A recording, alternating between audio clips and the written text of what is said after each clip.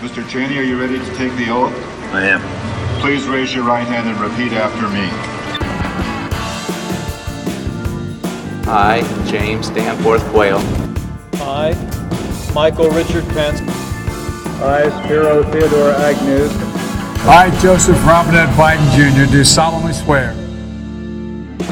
Welcome to the 8th episode of Running Mates. It's me, your host, Lars Emerson, and I am joined by my co-host, as always, the Mike Levito. The Mike Levito. This is the podcast where we look at every presidential election through the lens of the vice presidential picks, and we talk about who they should have chosen instead. This week, we're talking 1996. Michael and I have finally been born, and we are, I'm sure, very, very excited for our first ever presidential election, Mike. It's true. Can our president at birth President Bill Clinton, as I like to call him, and his vice president Al Gore survive re-election against a Republican challenger and former vice presidential candidate himself, Bob Dole, and his running mate, Jack Kemp? A running mate's favorite, Jack Kemp. Yeah. Let's see. Let's set the scene. Well, before 1996, there was a major midterm election, probably one of the most important midterm elections in American history. In 1994, and it was called the Republican Revolution, in which Republicans took the House for the first time in 40 years, which is nuts. It's very insane. We've seen it switch more times in our lifetime than our parents would have seen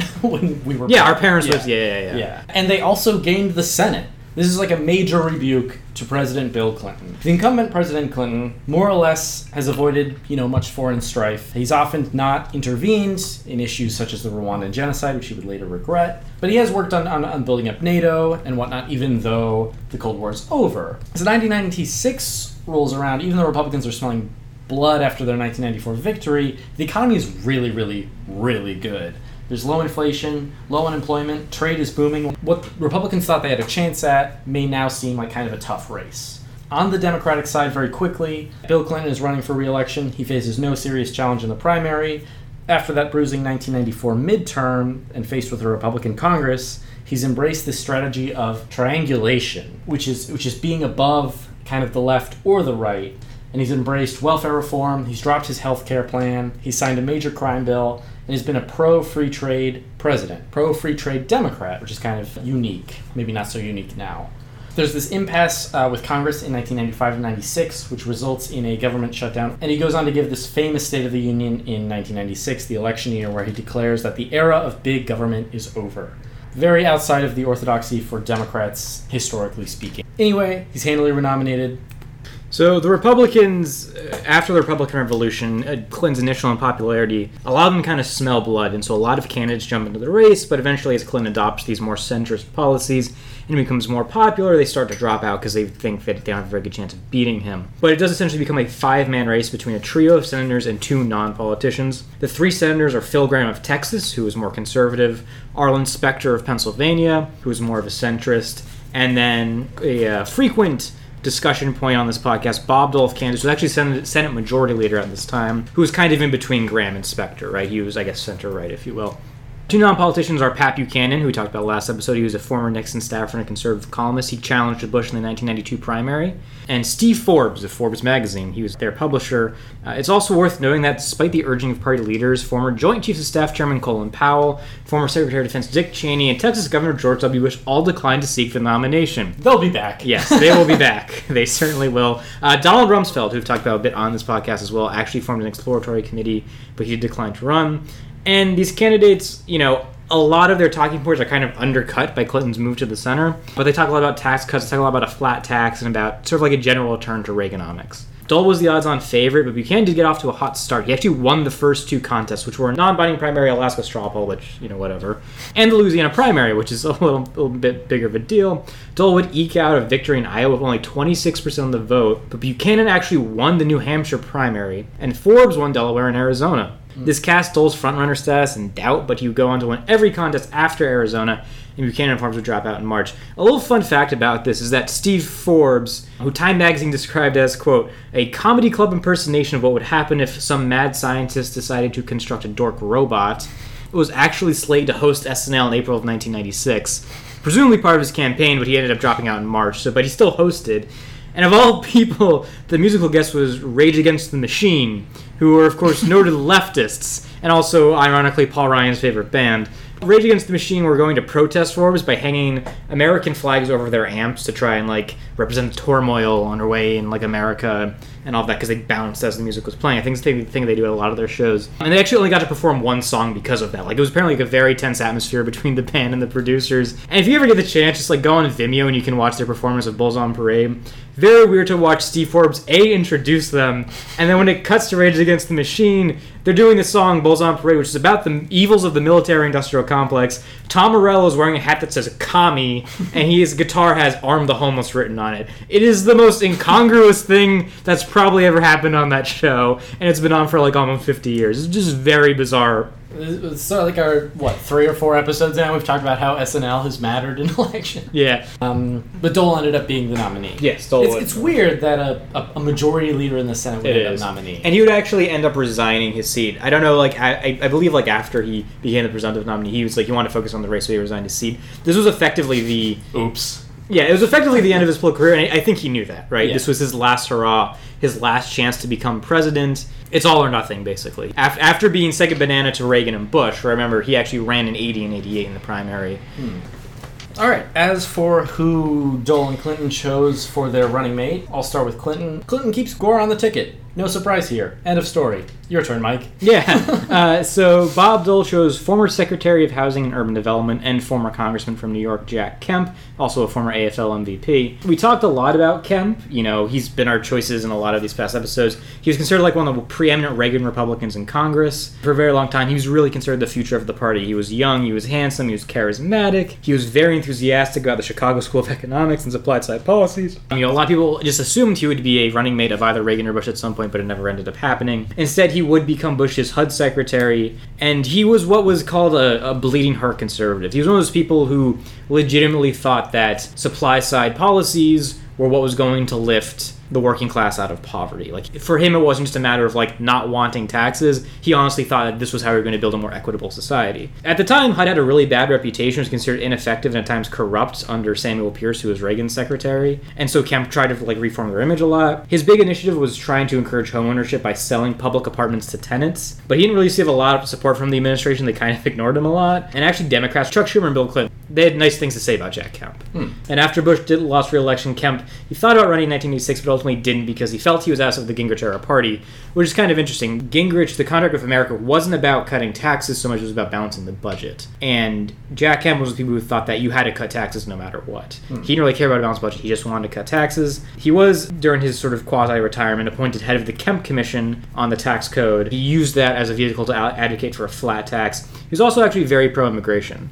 It was one thing that he and the party were disagreeing on. He literally called immigrants a blessing to the country. And the way he got picked as the VP is actually a little interesting. The 1996 RNC was a little tense. The chairman was Haley Barbour, who would go on to become governor of Mississippi, actually. And he wanted to avoid like another culture war moment from Buchanan. He actually didn't want really Buchanan to speak at all. They offered him a 15-minute video clip instead of an actual primetime speech, even though he came in second place in the primary.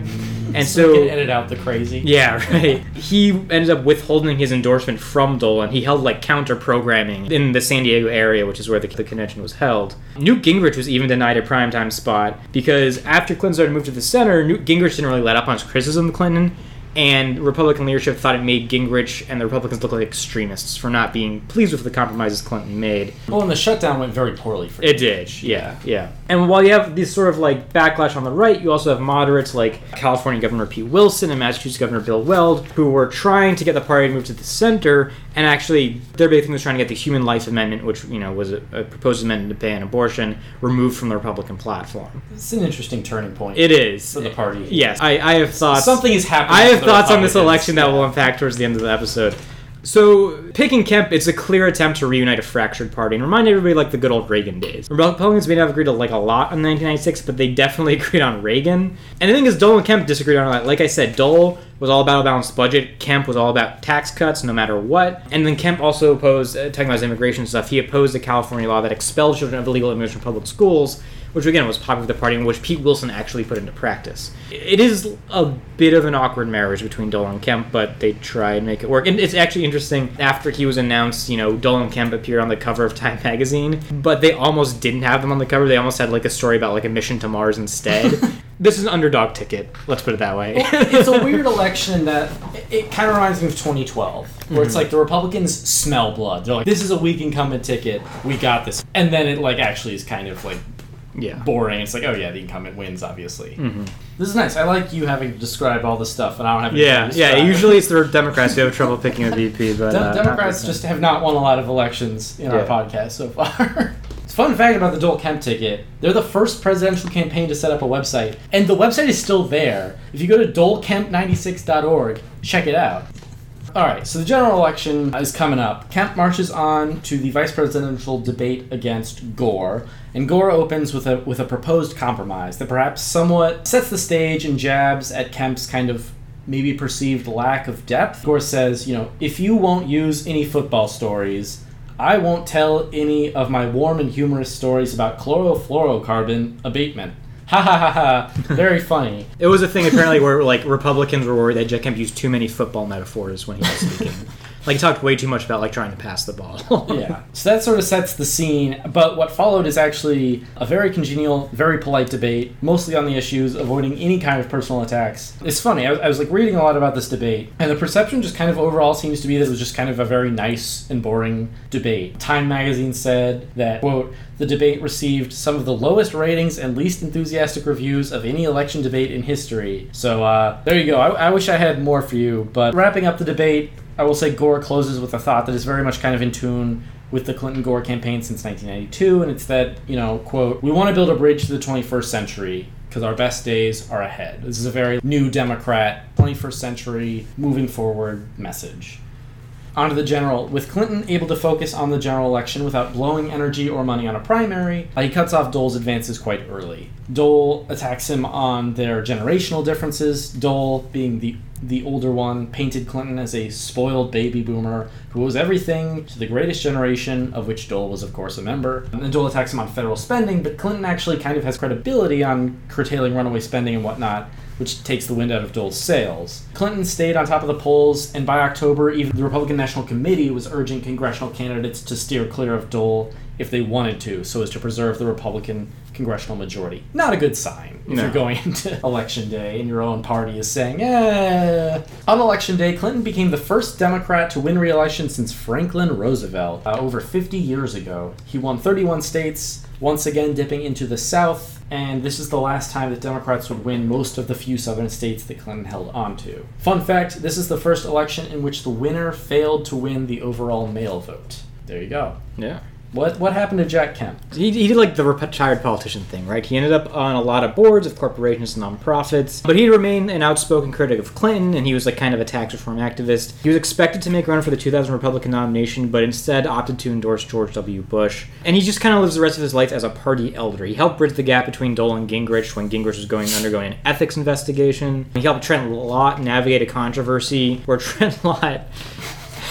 Do you know what Trent Lott said? No. So, I don't know why, but he was giving a speech about Strom Thurmond, who at this point was still in the Senate. Strom Thurmond, of course, a notorious segregationist who ran in 1948 as a Dixiecrat. Trent Lott, who I believe is from Mississippi, said that, we, referring to sort of like him, his ilk, and his family, said that, we all voted for Strom Thurmond. We were proud of it.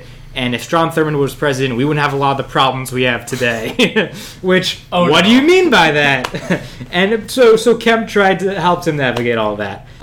He endorsed John McCain in the 2008 primary, which is actually surprising to a lot of people, since McCain was considered more moderate than Kemp's usual preferences. He did pass away in 2009 due to cancer, which was actually kind of so advanced they didn't know where it started. He's, to this day, remembered as a conservative icon and kind of a great what-if in terms of running for president and vice president. We've talked about him a lot. It's like he had a moment that I think it's just a little late for at this point. As for what happens to Al Gore, well, we'll be talking about him next episode quite a bit, as he goes on to run for president himself in what turns into an electoral nightmare for the ages. But, as we said last time, Gore was a very strong policy vice president, focused on environmental and technology issues, go on to win a Nobel Peace Prize and many other achievements for his work on these issues after the vice presidency and his presidential run. And as I said last time, he's probably like the most consequential vice president to have never been elected to the presidency, certainly in the post-war period. Everyone knows who Al Gore is. Yeah. All right. let's get to the main part. Mike, you've been asked to come to the table with 5 alternative picks for Dole's running mate. And since Clinton is the incumbent, we'll do just 2 for him like we usually do. And we'll talk about whether they're good picks or bad picks and whatnot. Let's start with the Republicans. Sure. So my number 5 pick for Bob Dole is Susan Molinari, Congresswoman from New York. She actually ended up giving the keynote speech at the 1996 Republican National Convention, considered kind of the future of the party. A fiscal Hoff in many ways, pro-death penalty, kind of your down-the-line Republican, but she was actually very pro-choice and was good on a lot of quote-unquote women's issues. She actually broke party ranks and voted with the Democrats for the Family and Medical Leave Act, which was a big part of Bill Clinton's social policy. And she talked a lot about, her being like a new mother and how family values should include support for families from the government. My thinking here is that, yes, she's a little unexperienced. She'd only been in Congress for 6 years at this point. Yes, Lars. I'll build in. All right, well, we'll get to, a 3-term congresswoman, Mike. Come on. I mean, we've gone with, senators who've served, 2 years in the Senate. Senator's different from a congressperson. Okay, well, anyway, I went with her because my thing with Jack Kemp is that it is just such a yesterday's news kind of pick for vice president. Yeah. He had his time. It's up. I just think when you look at Dole and Kemp, you don't see the future. When you looked at Clinton and Gore, you did. It was therefore incumbent on the Republicans to find someone from the future to pair with Dole. And Molinari, I think, is a good choice, right? Yeah. And you talked about how this was the first election where the winner lost the male vote, which means that the winner won the female vote, presumably. And maybe Susan Molinari helps make up that gap. Sure. Yeah, I just think we got to stop making Congress people think that they can be president. It's a problem. I don't need Tim Ryan. I don't need Eric Swalwell. These people need to stop thinking that they deserve the presidency. She's a little green. She's very green. I agree. I agree with you that Kemp is kind of old news. Clearly, Clinton and Gore, literally looking into the next century, are like, this is the future. And Republicans kind of need to seize that. I think picking a young woman is actually a good choice, and I'll get to that with some of my picks later. Molinari, I just think, is kind of too new. She kind of doesn't give credibility to Dole's argument that he's like a party elder, right? Mm-hmm. I also just think she seems unhappy with the party and politics in general. She resigns in 1997 in the middle of her term to go be a journalist. Yeah. A TV journalist, nonetheless. I mean, she was interested enough to give the keynote address at the 1996 RNC, so. That's true. All right. For my number 5, I had Ed Schaefer, the governor of North Dakota. North Dakota's a small state, but maybe it hits on this middle America message, Bob Dole being from Kansas. When he became governor in 1992, this is the same year Clinton was elected, the state was facing a huge budgetary problem, and he had to deal with it. He came into office, and he successfully expanded the economy, revamped the state's resources. He also spent time as governor working on securing internet access in North Dakota. He was very ahead of the curve in terms of prioritizing network availability for rural households. Yeah, maybe this sounds boring to us today. Clinton and Gore are kind of talking about this sort of stuff. This is a very kind of future-oriented guy, and it kind of hits on a guy who's getting it done in a small rural state. Well, here's a question I have. Are you concerned that North Dakota and Kansas are too similar regionally? I mean, are you concerned that Arkansas and Tennessee are too similar regionally? Not really. I am not concerned about region. Okay. I think region is still somewhat fluid enough that it doesn't matter. North Dakota and Kansas have different reputations. North Dakota is like an energy state. I don't think people see Kansas that way. I also think maybe it works. Maybe you want to... The Republican Party is clearly building up strength in these rural states. It's maybe it's time to start doubling down there. This is a strategy that will work very well for them in the next century. Maybe you're showing the Democrats up by saying, yeah, you guys can have the coasts. We're the real America here. Are you concerned that combined both Dole's and Schaefer's home states do not add up to 10 electoral votes? I mean, Jack Kemp would lose New York. New York wasn't even in play, and yet you chose Jack Kemp. True. Not really. Okay. Yeah, I think this is a fine pick. It's just a lot of middle America for one ticket. I don't know. The Republicans are not going to lose this election on any given state. That's true. I actually mostly avoided state picks in this round. I do like the idea of he's a guy who sort of has made improvements. This is just such a weird election. It is. Where you have to kind of look for conflict, look for controversy. I like the image of this tech guy in this rural North Dakota doing stuff with the internet. Yeah. In 1996, it's that's fun. Yeah. Think about what the Dole Schaefer website would look like. Yes, it would look probably better. Yeah. All right. My number 4 pick, I went with Gary Johnson, governor of New Mexico. And my favorite president. Yeah, perhaps best known to most of our listeners as 2016's Libertarian Party presidential nomination, he was in fact a Republican for the majority of his political career. As a fiscal conservative, his small government approach would probably work well with Bob Dole's balanced budget, like the Dole-Kemp split you get as far as when it comes to balanced budget versus no taxes. You get kind of that with Dole and Gary Johnson as well. While governor of New Mexico, Johnson was a strong advocate for school choice. He reduced 10% annual growth of the state budget and proposed tax cuts on prescription drugs, gasoline, and income. He also got kind of involved in federal affairs even as a governor, when he, along with 20 other governors, wrote a letter asking Congress to stand firm against Clinton during the shutdown. He's someone who put these small government policies into practice. He didn't just slash budgets and do nothing. He made good on his promises to reduce the growth of the budget. And like I said, he invested in education. So he invested where he thought he had to. And just, it seems like a guy who the average voter probably would not know about Gary Johnson. But if you're already Republican inclined, I think once you read about Gary Johnson, you'd probably end up liking Gary Johnson. He was able to have a say in the shutdown without really getting tainted too much by it, which I feel like that's a big problem for the Republicans at this point. They're kind of tainted by the shutdown. So yeah, that's my pick. He's my number 4 for a reason. Honestly, I had Colin Powell here, but turns out he said he wouldn't run for vice president, so I kind of needed a guy, and I feel like he could do a lot worse than old Gary Johnson. As he would have you believe in 2016. Yeah. And 2012, he also ran. That's true. He and the other governors who supported the shutdown thing is interesting because I don't think the shutdown is now regarded as a failure. This is a miscalculation tactically by the Republican Party, right? Mm-hmm. How does this help Dole? That this guy is on record being like, yeah, keep the government shut down. I think it helps him make a case for it. If you are a congressperson and you're advocating for the shutdown, well, then you're just kind of intransigent and you're just trying to you're just trying to win. I think you can make a case if you're a governor saying, this is okay because I was governor of a state and this is how we handled it in New Mexico. And this is why, as not just a representative, someone who's actually responsible for the well-being of the people of New Mexico, the land of enchantment, that this is why the shutdown was okay, and this is how we handle it, and this is how we'll deal with budget problems going forward. He's been governor 2 years at this point. This is true. During the shutdown, he's been governor 1 year. Yeah. How do you feel about a 2-year governor with zero other experience being president? This is kind of an Agnew problem. Yeah, it is. Yeah. How do I feel about it? I guess not great, but, It's not about how I feel. Yeah, it's not. It's about how the voters of 1996 felt. My other thing... And I was only 2, so... My other thing... New Mexico is a very famously poor state. It's one of the poorest states in the Union. You look at his record and how, all these policies he's implemented. Are things going well in New Mexico? Isn't also Arkansas? Yes. Yeah, so... That's fair. Good point. Yeah. It's didn't Bush have that ad where it's want Bill Clinton to do what he did for Arkansas and basically portrayed Arkansas as a desolate wasteland, but But I think that's the thing, I've firsthand experienced the challenge of trying to bring prosperity to a low-income state. And failed. Well, and I've done my best. Yeah. I don't know. Sure. Clinton wins Arizona in this election, but I think people often forget. Mm-hmm. This is one of the rare elections in Arizona that Democrats win. Last voted for a Democrat in 1964. While their own senator was up for re-election. Yeah, it's interesting. It's right. Is Gary Johnson maybe helps prevent Democratic growth in places like Nevada, Arizona, New Mexico, where Democrats are starting to emerge.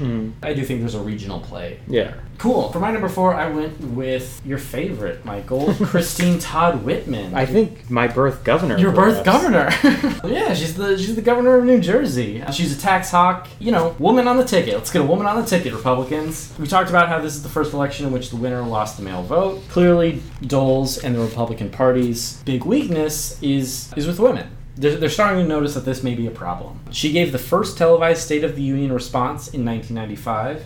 She's also the first woman to give a response to the State of the Union. She's just a prominent Republican woman in an era where there aren't a lot of those. The Democrats had their year of the woman. Maybe this is a little tokenizing for the Republicans to be like, well, here's our one woman. but I think it works in a geographic sense, too. Democrats in the 90s will solidify their regions as kind of the Northeast, the West Coast, and some of the Midwest. We'll probably talk a lot more about this. The Republicans have a chance to change a lot here. The Republicans have a chance not to give up on a lot of voters in the Northeast, and they, ironically, kind of by choosing Kemp from New York, they do. Mm-hmm. We talked a lot about last episode how there's kind of this period between 88 and 94, 96. The Republicans have to change the direction of their party, and they kind of fail to do that. I think Christine Todd Whitman is a way to still embrace the conservative elements, but also be more encompassing of other demographics and other regions that they don't usually play in. Yeah, I think that's a fair point. You know, she won in a rapidly bluing. I mean, we think now New Jersey is just like blue, but it's a state that is becoming bluer, and yet she's been successful. She's not like a remarkably liberal Republican. And, you know, I think what you said is a good point, too. They're not giving up on the Northeast, and they're not giving up on female voters either, right? They're not conceding that ground. So I think that works. Just so we're clear, also a 2-year governor at this point. Took office in 1994. J'accuse. But she's done other stuff. Yes, she has been the president of the New Jersey Board of Public Utilities. For 2 years, by the way. Okay. And a member of the Somerset County Board of Chosen Freeholders for 5 years, where I assume she has worked on zoning laws for the Somerset Patriots Stadium. That's the only thing I know about Somerset County.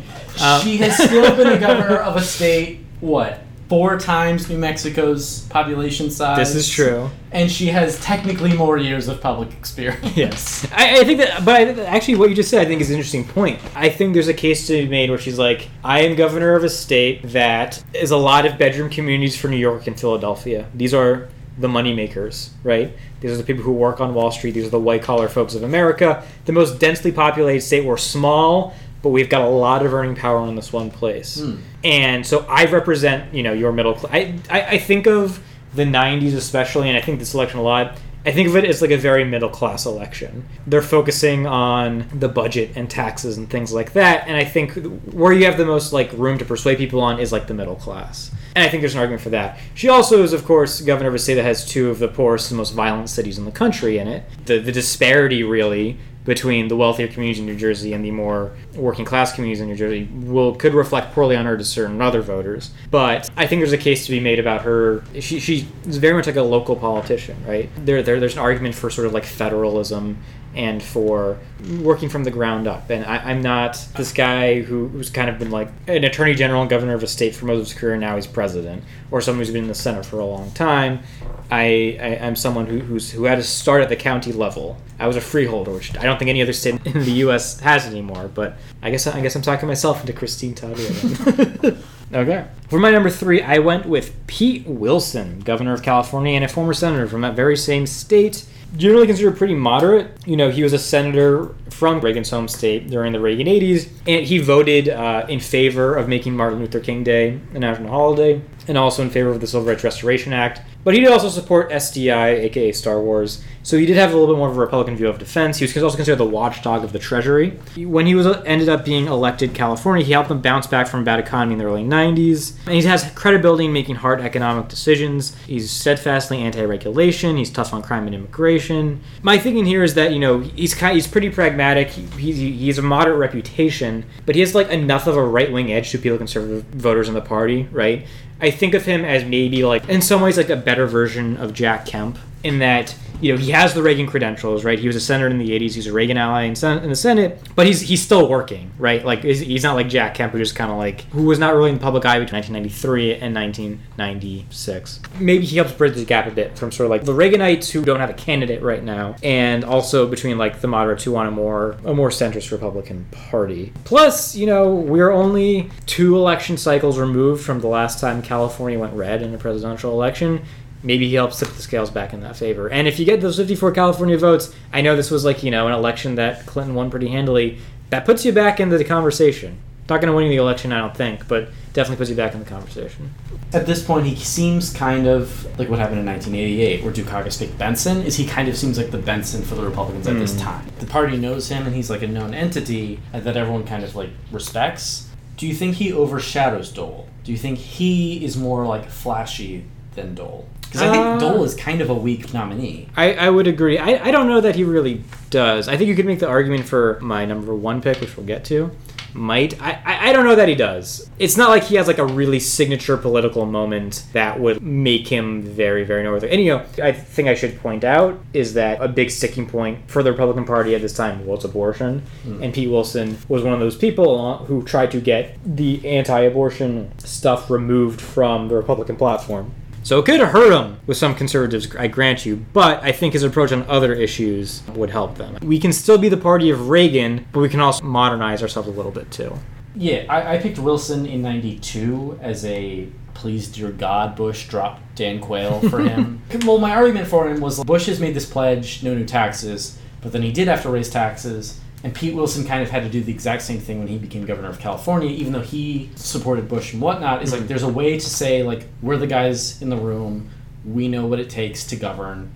Sometimes you have to make the tough decision. I think now he just kind of is, like, too big. I don't know. For my number 3, I went with Tom Ridge, the governor of Pennsylvania, another pro-choice Republican, has a law and order track record. He was able to secure tax reductions. There's a lot of just tax candidates in these days. He got state support for the Children's Health Insurance Program. He set up a rainy day fund, advocated for utility competition in the state, school choice. He oversaw several efforts to move more government services online. I think the play here is to showcase a Midwestern and somewhat modern governor with a compassionate model for conservatism. You know, like, here is why choice is good. I'm a Republican because I believe in choice. School choice, bodily choice, corporate competition. You know, Republicans are going to lose Pennsylvania for the next 4 elections until 2016. But it's almost the size of Florida. Like, Republicans should invest something here. We talked a lot about last episode how Democrats should maybe invest in Florida. Pennsylvania is like a state people forget is almost the same size. Yeah. And right on the edge there. Yeah, especially when you think about how, like, Pennsylvania has, between 92 and 2012, it went blue. But, you know, this is also the state that would send Rick Santorum to the Senate around the same time. It's certainly not a lost cause for Republicans at all. And it's usually fairly close on these presidential years. Yeah. A swing state, as they call them. Yeah. Yeah, I think this is a decent choice. You know, it's like a solid pick, you know? It's like he's a governor, he's been there for a bit, and it's just like a solid pick. I kind of talked this a bit when we were talking about Pete Wilson. How do you feel about the pro-choice thing of Republicans in these days? Do you think that's a liability for a running mate? I mean, I'm going to quote you from like 2 episodes ago. Get in line. It's like, it doesn't matter. They're going to show up and vote for you. Republicans are going to vote for you anyway. I think it was when we were talking about who Bush should pick, and you were like suggesting a more moderate alternative to Dan Quayle, and you're like, I don't care. It's like, who else are they going to vote for? And I genuinely agree. I think that the Republican Party, it's more cohesive than the Democrats. I think they're more able to guide. I think the Democrats is too loose. They're too unorganized to really like guide the voters in a compelling way, whereas the Republicans can kind of say, this is who we want to be as a party, go. And I think people more or less are okay with that. Yeah. There's a way to sort of step back from the edge and say, kind of as the Democrats are doing in this time, we can have it all ways. It's like, you can be an anti-choice Republican. That's totally fine. You can be a pro-choice Republican. You know, the grand old party is grand. We welcome all stripes. And Bob Dole, I don't think, is a pro-choice guy. No, I would agree. It's just like interesting because, you know, that was a sticking point for Buchanan, right? Yeah. He actually was very concerned about Dole. Buchanan, I believe, said that he would run basically third party if Dole chose a pro-choice vice president. But yeah, compassionate conservatism. What a concept. That would become very much overshadowed in the next 4 years. But this is a good way to do it. Yes. Yeah. Cool. Number 2. I went with Tommy Thompson. Great name, governor of Wisconsin. He's known for his radical reform of the state's welfare system. Like, it became national news what he did in Wisconsin's welfare system. He cut the rolls by 90%, but he did increase investment in childcare and in healthcare, especially for low-income families. As a school choice pioneer, the healthcare thing that he founded was called Badger Care, because Wisconsin is the Badger state. It provided healthcare to families that made too much money to go on Medicaid, but whose employers did not provide them with health insurance. He was just really huge on fiscal conservatism, big on tax cuts. He was pro-life. You know, you can say, I'm Tommy Thompson, let me do for the country what I did for Wisconsin. The Clinton, you know, his welfare reform didn't go far enough, so let me take it to the other level. But it's also gives him the opportunity to be like, look, yes, I did cut welfare by like a ridiculous amount. And, you know... a dangerous amount, even. Yeah. Yes, there's very much controversy as to what impact it actually had on the state of Wisconsin. But I think he's like, look, I cut welfare a lot, but I reinvested in healthcare. Look, I'm not a Democrat. I don't think the government should control your healthcare like Bill Clinton does. But if we cut welfare, we should use that money for other things, and maybe one of those things is healthcare. Right? There's just like an interesting path here to me where it's like, yes, I am like a hawk when it comes to cutting welfare, but I want to spend that money in other places. Be like, yes, this is a good start, the welfare reform, but let's think bigger than just cutting the rolls. Let's think what else we can do with that money, how else we can help families in a pragmatic, conservative manner. I'm Tommy Thompson. He both sounds and looks like a Simpsons character. He does. He actually really does. It's like the big. He's got very thick eyebrows. He just no chin. He looks like a Simpson. I do like the Midwestern move. I was looking at a lot of Midwestern people as well. I mean, we talked about Tom Ridge. I do think this is a place where Republicans can start to make a play. I mean, they kind of try in 2012 with picking Paul Ryan as their running mate, but I think Trump and Pence make the more obvious Midwestern play that actually works. Apparently, Dole thought that he kind of sucked.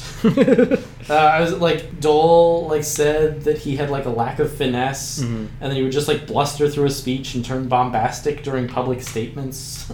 I do think that it's interesting that at least so far, this is the one guy so far for Dole that you've picked that veers to the right. He's this he's pretty right-leaning. He is. But I think he's more Gingrich than Dole, right? If you won this historic victory in 1994, and it's not just that the Republicans took back the House, it's they did it to the tune of 54 seats. That's insane. If you've had this sweeping victory, don't you want to build on the base that got you there? Don't you want to build on the kind of things that brought you there? Dole actually veered away from that, right? His thought was well, let's go with the guy we all know and let's avoid Buchanan and Gingrich. They're a little crazy.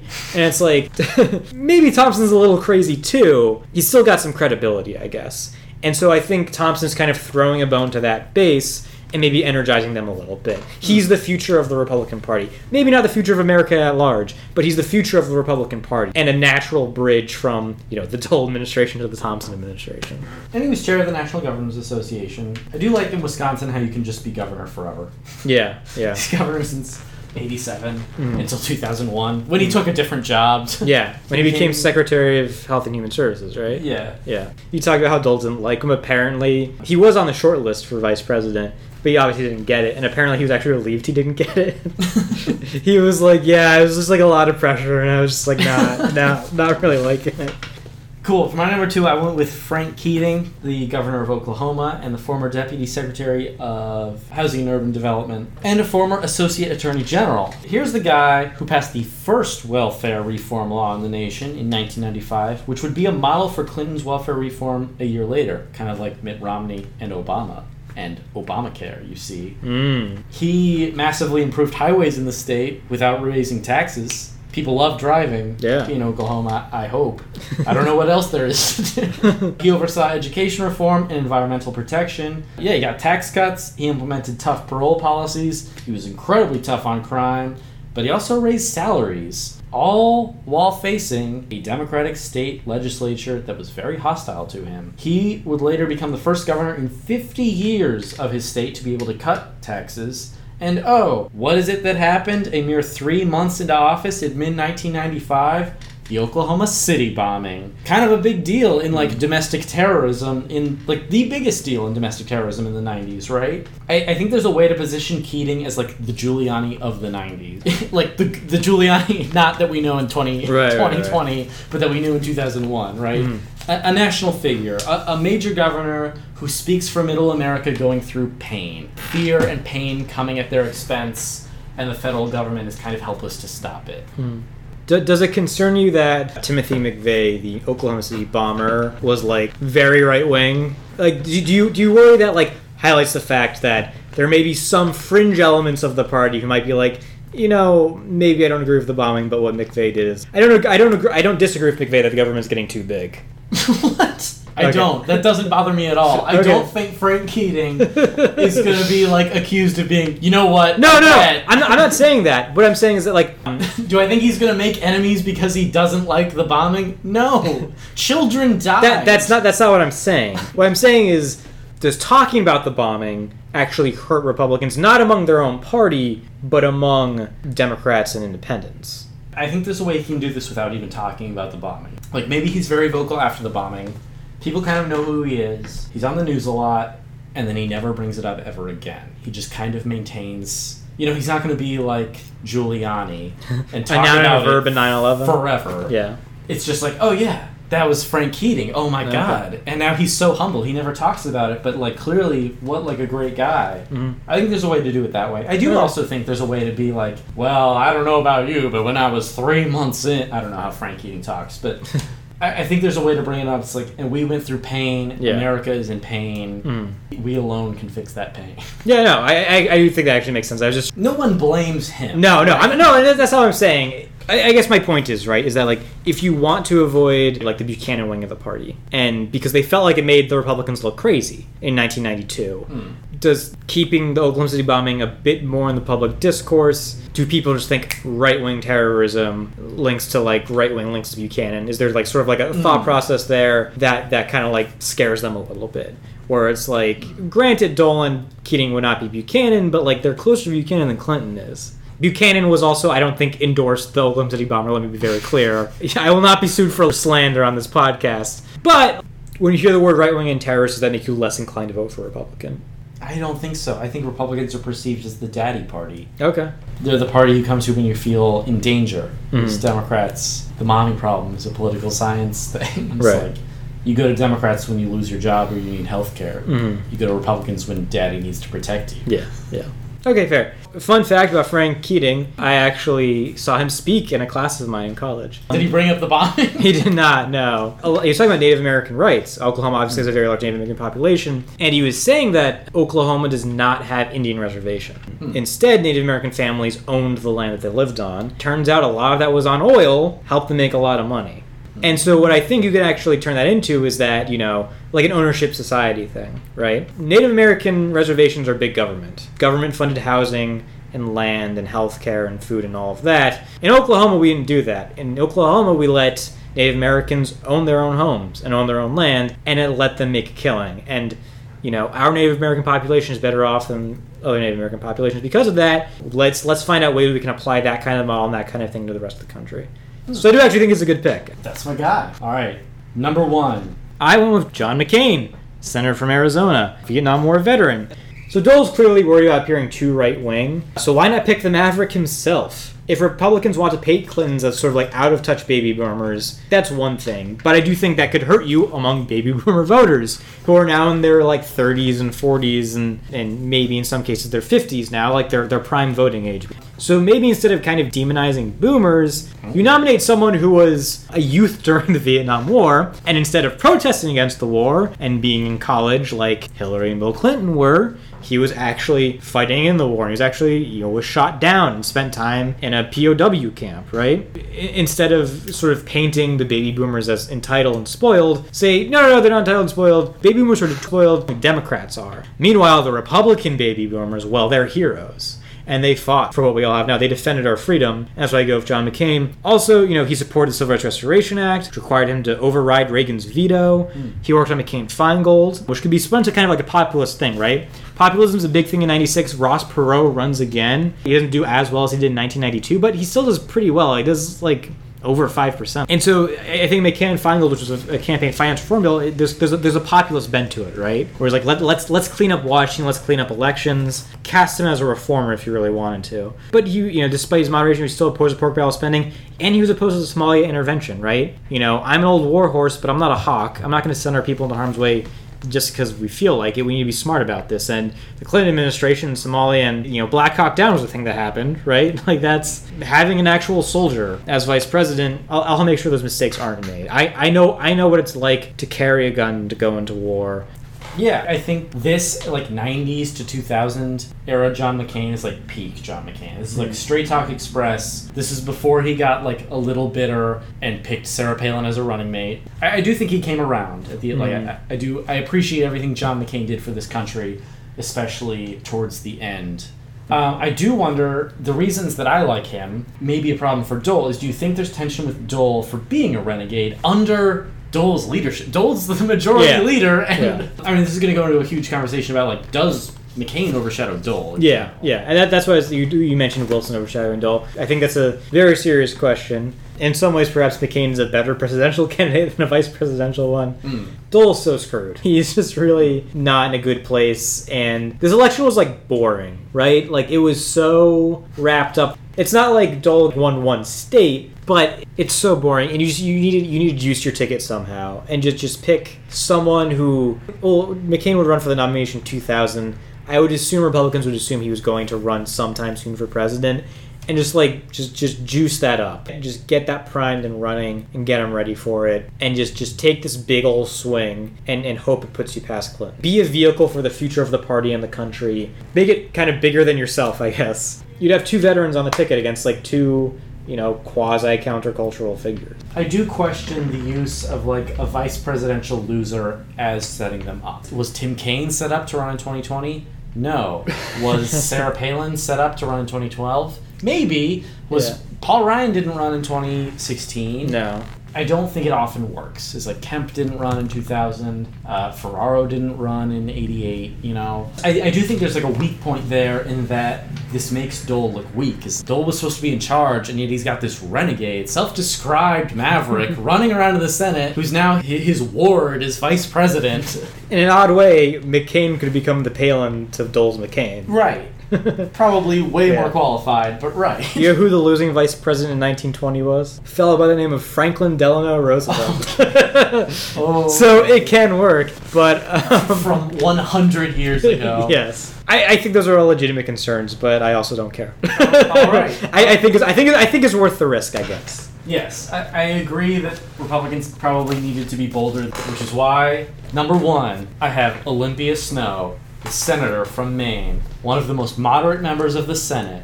Bill Clinton has embraced triangulation. He loves triangles. He loves compromise. He loves moderation. This is maybe the Republican Party's last chance to make or break their perception in the 21st century as being not the party of minorities or women.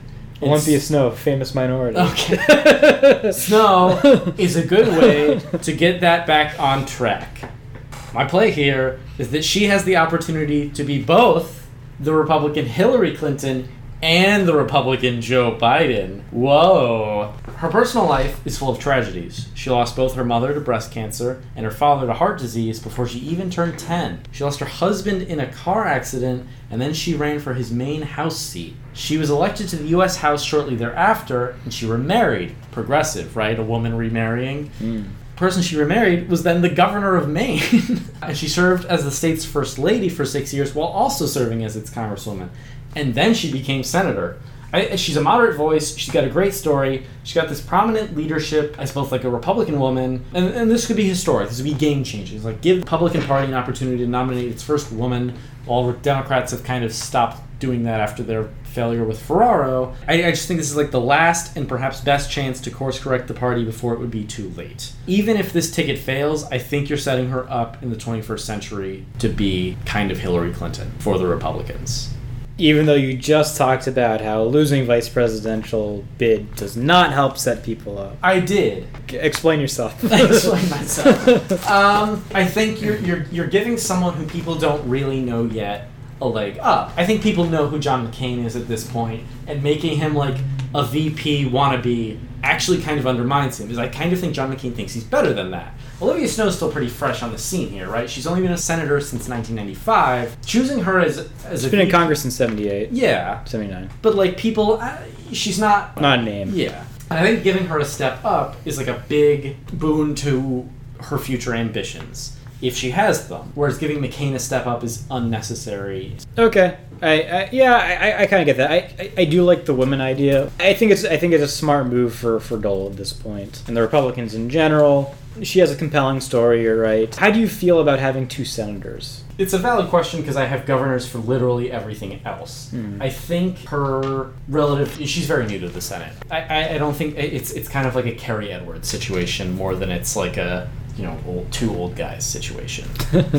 Two old guys. Two old guys, president, 2020. Yeah, I don't have much to add. I think this is a good pick. The one thing is that I've been reading a lot about, obviously, the 2020 Veep stakes. Oh, you've been reading my stuff, Mike? That's so sweet. I have. I've been reading other things, too, and the one critique I've read about Biden choosing Val Demings is that he would have to introduce Val Demings to the country. And she's the two-term congresswoman? Yeah. Yes. Do you have concerns about Dole having to introduce Olympia Snow to the country? Do you think that kind of hurts him? Or does he need someone who's a little bit more of a known quantity? I don't. I think she has more credibility, certainly, than Val Demings in that she was in the House for years. Mm-hmm.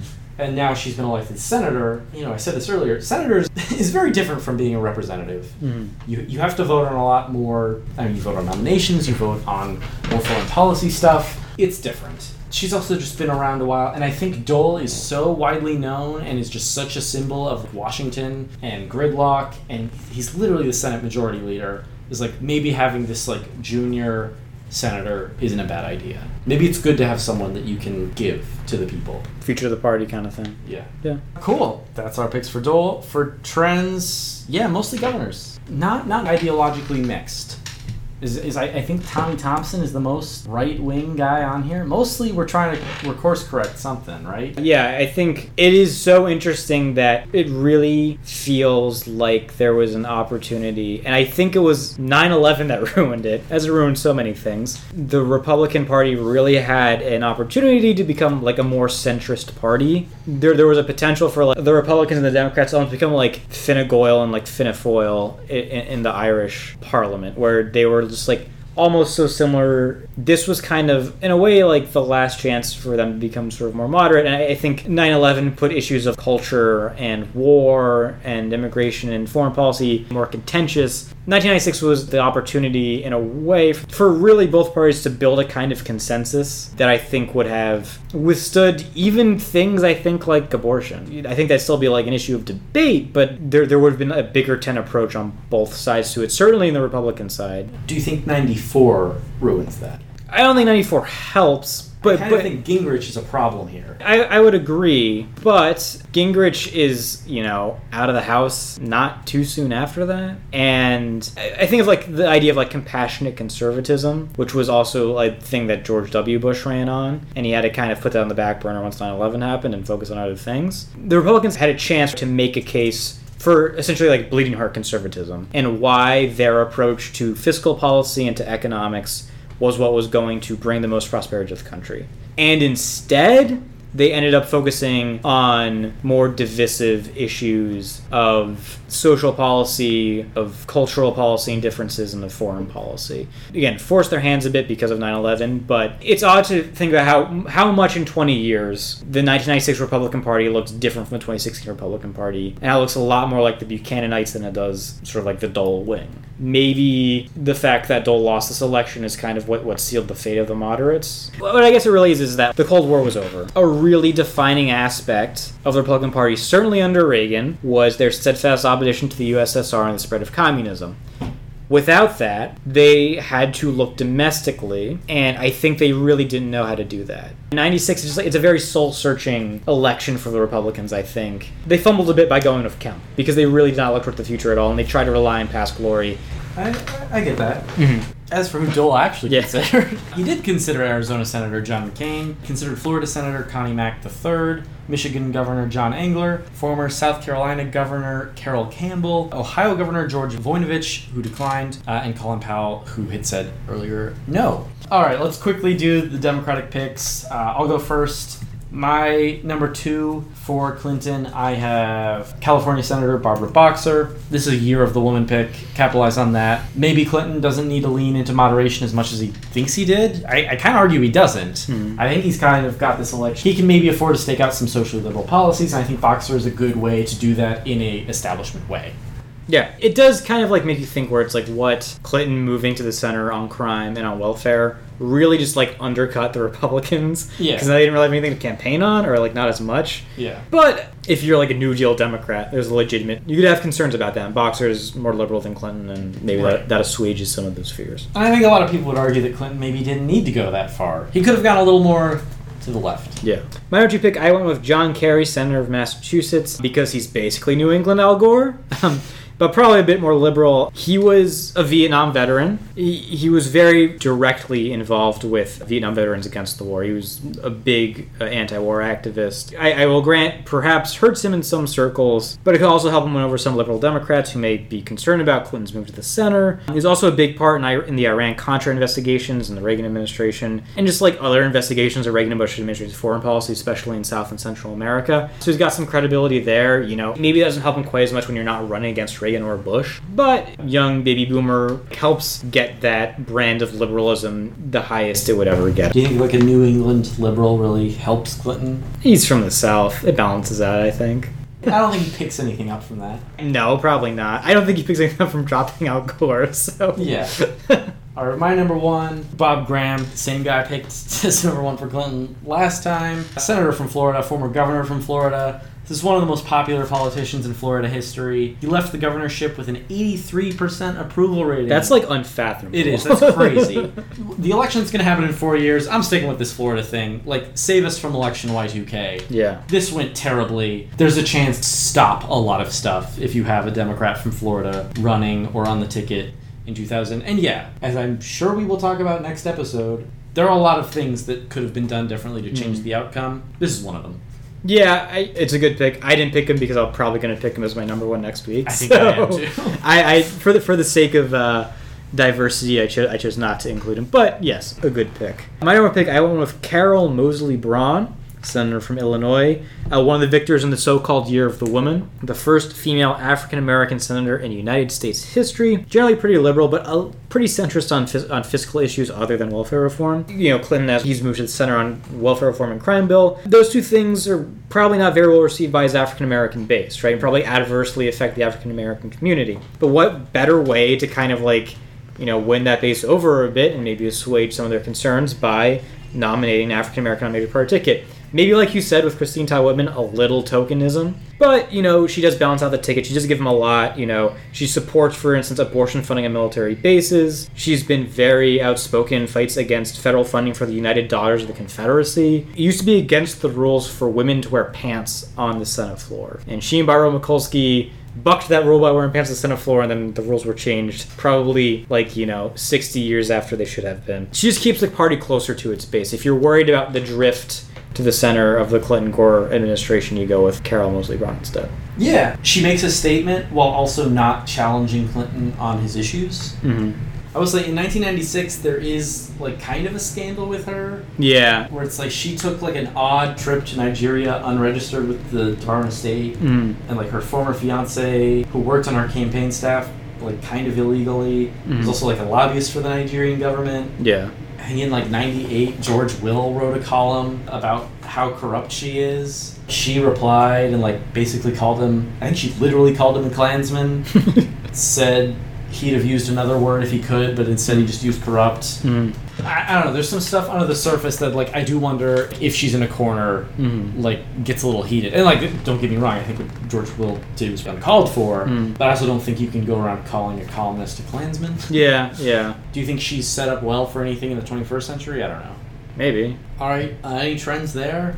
We picked all senators. Yes. Clinton senator. That's a good pair. Yeah. As for who Clinton actually considered, he stuck by Al Gore. No surprise. Speed round. Eating Ames. That might have been fun of Corky. For Clinton, I had Dianne Feinstein, another senator from California. Sub that for boxer. Jim Hunt, North Carolina governor. Now on the second time as North Carolina governor. I just like a good North Carolina governor. Yeah, we all do. Yeah. It's a big, close red state, you know? Yeah. Yeah. Picks for Republicans. I said Bill Weld. You really like this 2016 libertarian. I guess I do.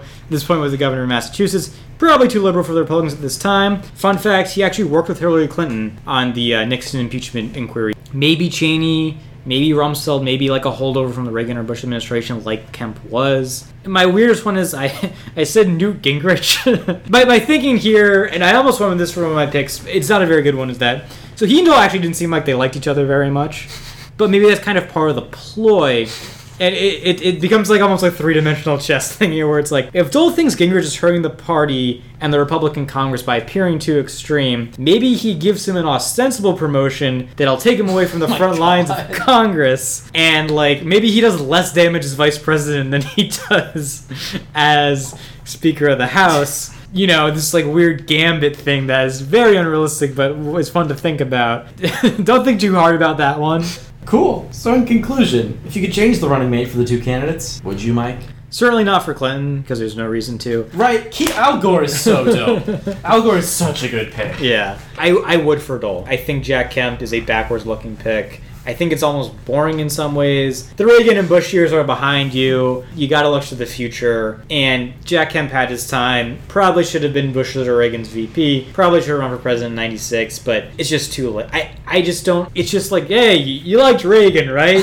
And you liked Bush, kinda? Well, here's a guy who's like them. There's no imagination there. I agree. Republicans needed an opportunity to kind of seize the moment, show that they're the party of the future, show that they're probably more accepting of women and minorities, and they just went with, here's Reagan Jr., and this book I bring up all the time, Gang of Five, which is about sort of the conservative movement. It was written shortly after George W. Bush's election. What the author, the thing she makes, and the thing that like stuck with me a lot from it was that the Republicans were right when they said that things like a spike in teenage pregnancies and single mothers was a sign that something was amiss in society and something needed to be remedied.